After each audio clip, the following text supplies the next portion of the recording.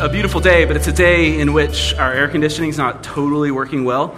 And so I'd love to introduce you to our series sheet of paper there that talks about our series in James, Mercy Triumphs. And the cool thing about it is it works really well as a fan. And I can see a few of you have already discovered it. Let's just go old school church in here and just fan it up. Fan it up. When I was in high school, my friends and I used to have these epic philosophical, theological conversations about life and the universe and everything. It seemed really epic to us because we were in high school and everything seems epic back then. But I remember one really deep, important question that we wrestled with. It was this one. What would Jesus drive? What would Jesus drive? Yes, it was deep and epic. It was a question that everybody was asking back then. The WWJD bracelets, what would Jesus drive? Sorry, that was a terrible joke. But people wanted to know, right? So we were arguing about this. And some of us were arguing for biodiesel car or a hybrid, others for electric car. I was making a very convincing case that Jesus would have ridden a bicycle, and someone else was arguing for a Volkswagen bus. But then another friend just said, Jesus was a carpenter, right? I was like, yeah. He said, maybe he'd just drive a work truck. And I thought, oh yeah, that's a really good point. And that settled it. It was this epic conversation, like I was saying. But I started picturing Jesus in that way, driving this old Chevy work truck with a ladder in the back and some tools well cared for and all strapped down just so because Jesus loves his neighbor and doesn't want things flying out of the back of his truck onto their car. And just thinking about it in that way brought flesh and reality to this story in some way. And since then, I've never quite looked at work trucks in the same way anymore, or the people who are driving them, who are often working long hours long before I've woken up or ended my work day. Because the face of Christ, the presence of God, can show up in some unexpected places. We've all got those questions about this Jesus thing. What would Jesus drive? What kind of jokes would Jesus laugh at? What sort of beard oil would Jesus use? Olive oil is the correct answer to that one. We know that one. What would Jesus think of Jesus followers today? Where would we find Jesus in our world? What would Jesus be up to? These are important seeking questions. They help us sort of take the Jesus way and ask how it fits into our world today. And so these are important questions, but sometimes I think when I'm asking the question that really, truly, deep down, I know the answer to it. And just asking the question maybe sometimes is a way of me avoiding having to live out the answer in my life. So what would Jesus be up to in our world today? Well, the same things that Jesus was up to in his world. When he began his ministry, he read from Isaiah chapter 61 that was kind of this declaration of who he was and what he was about, declaring the character of his mission. And this is what it says. Toward the beginning of his ministry, he unrolled a scroll and found the place where it is written, from Isaiah 61. He said, "The Spirit of the Lord is upon me, because he has anointed me to bring good news to the poor. He sent me to proclaim release to the captives, recovery of sight to the blind, to let the oppressed go free, to proclaim the year, the epoch of the Lord's favor." That's what Jesus was up to, and what God, who calls God's self the defender of the weak, protector of the vulnerable, the father to the fatherless, the protector of the widow and the orphan and the poor and the stranger, what God has always been up to. God is a God who hears the hurting and moves toward the margins. That's who God is. And so where would Jesus be in our world? Jesus would be with the outcast and the vulnerable. He would be available to all people, of course, but especially to those who felt like or had been told that the love of God was closed to them. God moves toward the margins. God moves toward the messes. God moves toward the misunderstood, the overlooked, the vulnerable, and the seeking. And if we want to follow God, that's the direction that God is headed. That's challenging to my life and to my complacency, and it should be. But it's also comforting to me because there's places in me that are a little messy.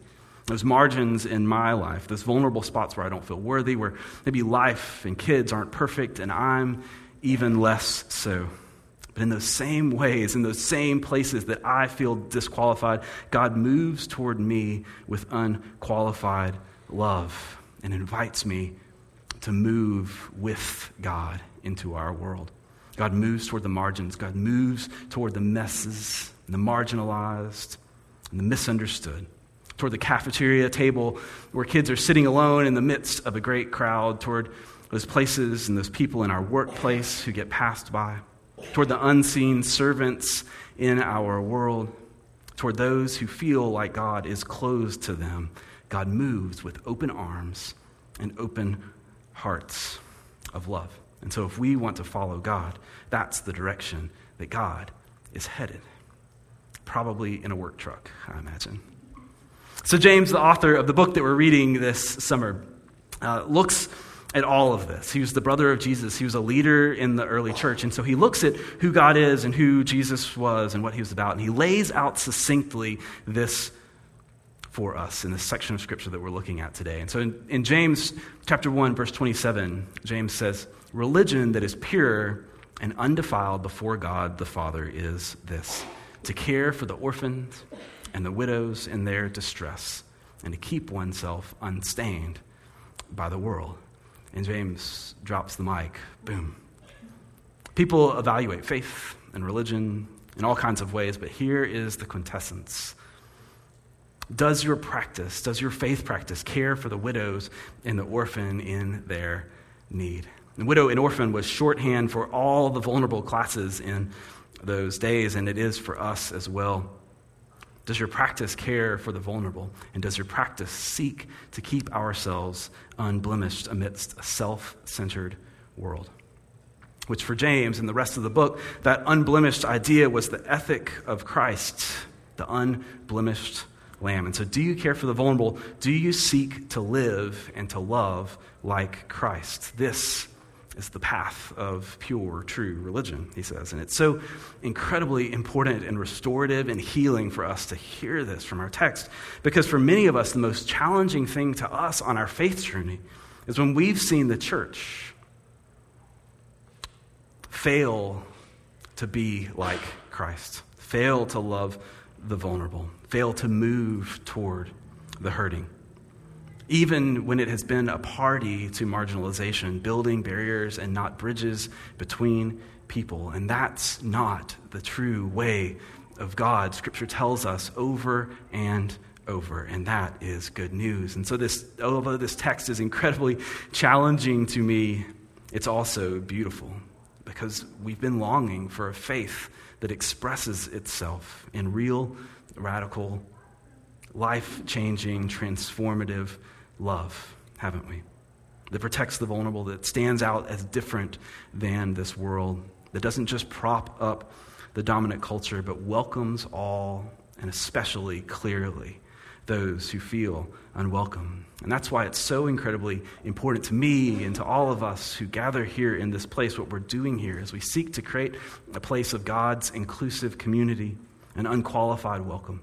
We've been longing to live out this radical love, and God is longing for us to live it out as well and moving far ahead of us. So, time out in this.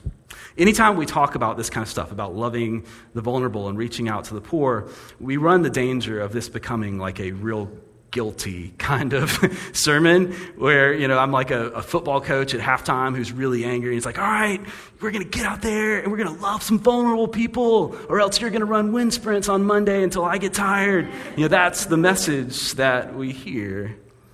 But this message that God wants us to hear is so different than this, because this isn't about doing these things in order to get religion or to earn God's favor. This is the year of God's favor, as Christ said. What James is saying is that these are the kinds of works that are produced when our lives truly find their identity and follow the God who moves toward the marginalized. These actions display the transformation that's going on inside of us. And this is so important. We do not behave in order to belong to this community. We are beloved and we belong, period. And so we're invited simply to begin to become who we were truly built to be, where we most belong as people who love like Christ, the Christ whose message is good news for the margins and the messy and the misunderstood, the outcast and the excluded, and those places in us where we are that too. We're invited to head into that direction, and on our journey, we just might encounter the God who's already there with our neighbors. So where do we even start? So James drops the mic in that verse, and then he picks it back up, and he keeps going, and he starts talking. And I think there's three things that James talks about in the scripture that we can learn about how to step forward and to step in the direction of God. The first is this: get to know the vulnerable. If we're to care for widows and orphans in their distress, then we need to know widows and orphans and the vulnerable. And we need to know their distress, to know the symptoms of their distress so that we can offer mercy and kindness and compassion, to know the causes of their distress so that we can advocate and seek justice in our world. But this takes opening our eyes and opening ourselves to our neighbor and to our community, to our world, to listen to their stories and to intentionally care, to make intention. Jesus spent most of his time with the vulnerable and those on the outskirts. He built relationships and he built friendships. People who were nothing like Jesus liked Jesus, and Jesus loved them. The research group, the Barna Group that does sociological research, did a study about Christians a few years ago and said that in a given week, only 2% of Christians spend intentional time with the poor. Us, who are following after the Jesus who spent like 98% of his time with those on the outskirts. If we want to follow God, we need to move in the direction that God is moving and begin to know our neighbor. Now, some of this is structural, right? Our networks and our relationships can sometimes be monochromatic and monocultural. But other times it's just the way our world works and the way that our world has taught us to see and to value others and to ascribe value to others. And so James says this in chapter 2, verse 2, right after that. He says, "For if a person with gold rings and fine clothes comes into the assembly," and I love that. In Greek, that's actually like two words. Gold ring wearing and shiny is what it says in Greek. So if a person who's gold ring wearing and shiny comes in, and someone in dirty clothes comes in, and you take notice of the one that's gold ring wearing and shiny, and you say, "Have a seat here, please," while the one who is poor, you say, "Stand over there," or "Sit on the floor." Have you not made distinctions among yourself and become judges with evil thoughts? Wow, okay, you're getting extreme there, James. But my brothers and sisters, do you, with your acts of favoritism, really believe in our glorious Lord Jesus Christ, he says, because the way of Christ, the way Christ sees our world, the value God ascribes to each of us is so different.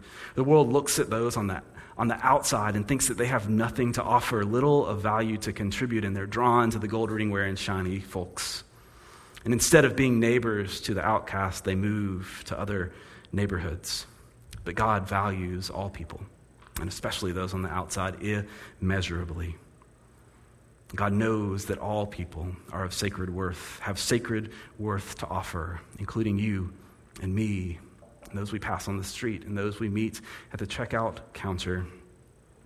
And God moves toward them and invites us to come along, to know and to love our neighbors. It begins with opening our eyes to those in front of us, to sit down at the cafeteria table, at the break table, to invite our neighbor over for dinner or out for coffee, to go to the meeting, to connect with those across our comfort zone lines, and to listen. So early on in the journey of Open, I was talking with a friend before we started this project about ministry with the marginalized here in Denton. And I was talking about, our dreams and our hopes and the things that we were going to do to love our neighbor. And she stopped me and she said, maybe you should ask your neighbor, how can we love you? What would it look like for us to love you as our neighbor? And then just listen to what they have to say. And I thought, that's a better idea. I have a lot of ideas, but they're very rarely the best ones.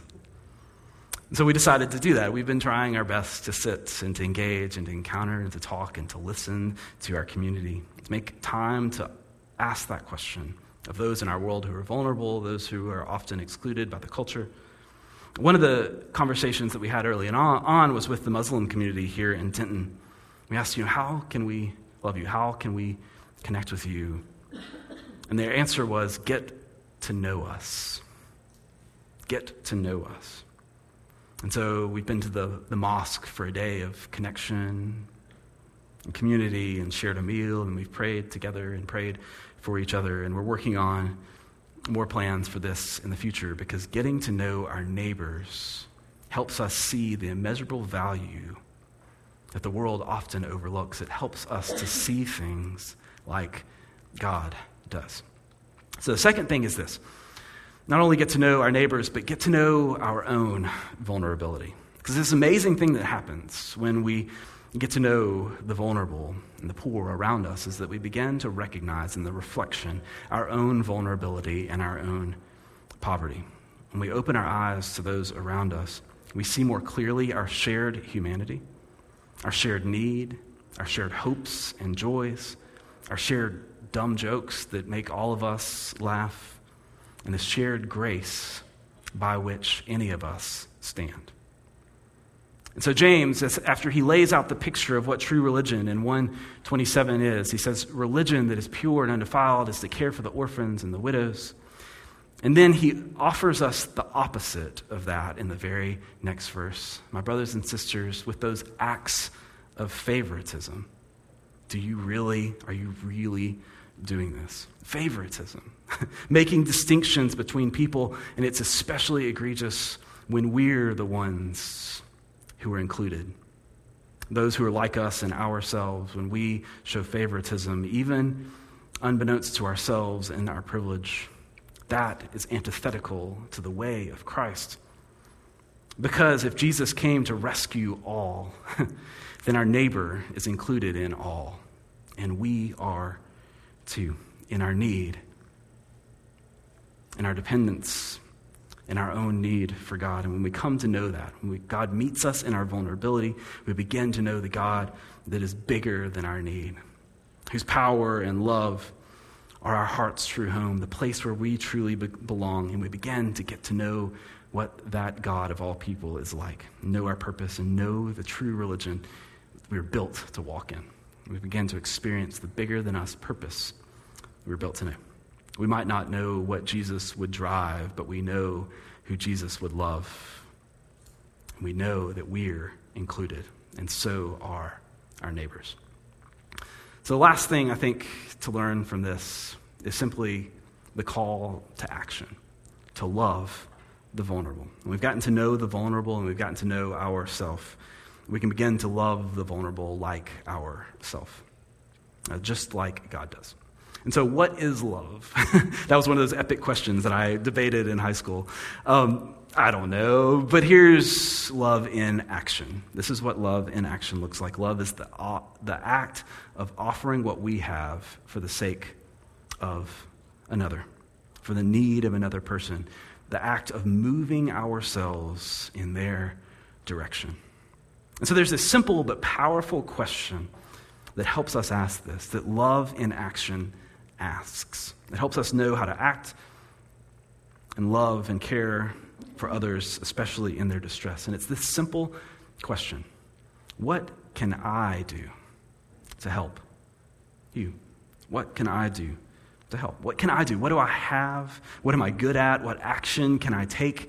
What do I have that I can help you in your situation? Because this places us in a place where we are offering ourselves to those around us. And when we get to know our neighbor and we get to know our shared humanity, this question wells up inside us. But the amazing thing that I've seen over and over and over about who our God is that when we begin to ask this question and listen and seek, when we ask this question long enough, our creative, loving God will inspire you with a creative, loving answer, a path, an action to take, and then it's up to us to do it, to walk in the direction that God is moving and to love in action. And when we do, this amazing thing happens.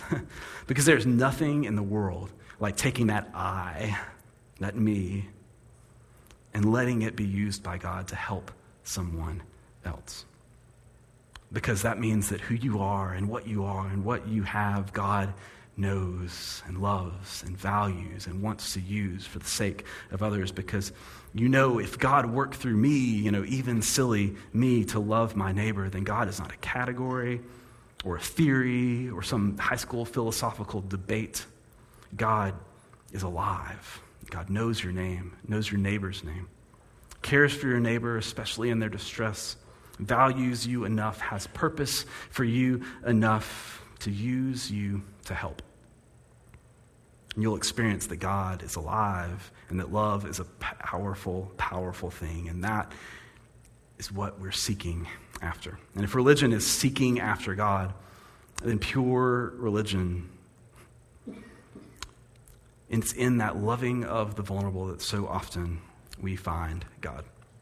Because that's the direction and the places where we find God is moving. But James wasn't the only one in Scripture who described religion in this particular way. There's this passage in Isaiah chapter 58 that's incredible and amazing. That whole chapter is beautiful. And if you have a text or if you have the internet at home, I would just invite you to go and read it. But I just want to read a section of this Scripture over us to hear today. So this was a group of people in Israel who were seeking after God, and they felt like they weren't getting anywhere. And this is what they asked of God, and this is God's incredible response to them. They ask, why do we fast, but you do not see? Why do we humble ourselves, but you do not notice? And then through the prophet, God responds in this way. Look, you serve your own interests on your fast day, on your Sabbath day, and you oppress all your workers. Is such the fast that I choose, a day to humble oneself? Is it just a day to bow down the head like a bulrush and to lay in sackcloth and ashes, like to take this whole thing real seriously? Will you call that a fast, a day acceptable to the Lord? And then God goes on and says, is this not the fast that I choose? To loose the bonds of injustice, to undo the thongs of yoke, to let the oppressed go free, and to break every yoke?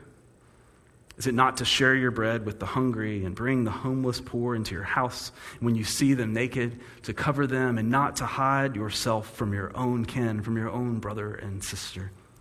When you do this, then your light shall break forth like the dawn, and your healing shall spring up quickly. Your vindicator shall go before you. The glory of the Lord shall be your rear guard, and then you shall call, and the Lord will answer. You shall cry for help, and God will say, here I am. When we love our neighbor, when we move in the direction that God is moving, when we break the bonds of oppression and care for the vulnerable and welcome all, so often we look up and we see the face of God saying, here I am. So I was thinking about some ways that I've seen God show up through the loving of neighbors. And my mind this week went back to a story that I remember seeing a few years ago from a Pride parade in Chicago. There was a group of Jesus-following students in Chicago. One of them was a guy named Andrew Marin, and he and some of his friends were just asking that question, in our world, how can we help? What can we do to help? And creatively, they felt compelled by God to go and love their neighbor, to build some bridges in our world in a powerful and real way. And so they went to this parade and they carried signs. These signs that said, I'm sorry. I'm sorry. I'm sorry for the way that the church has treated you. I'm sorry. And if you've been by the free speech zone in UNT, you can just imagine some of the other signs that were around and the bullhorns that were around that particular day. But these college friends wanted to be a different voice.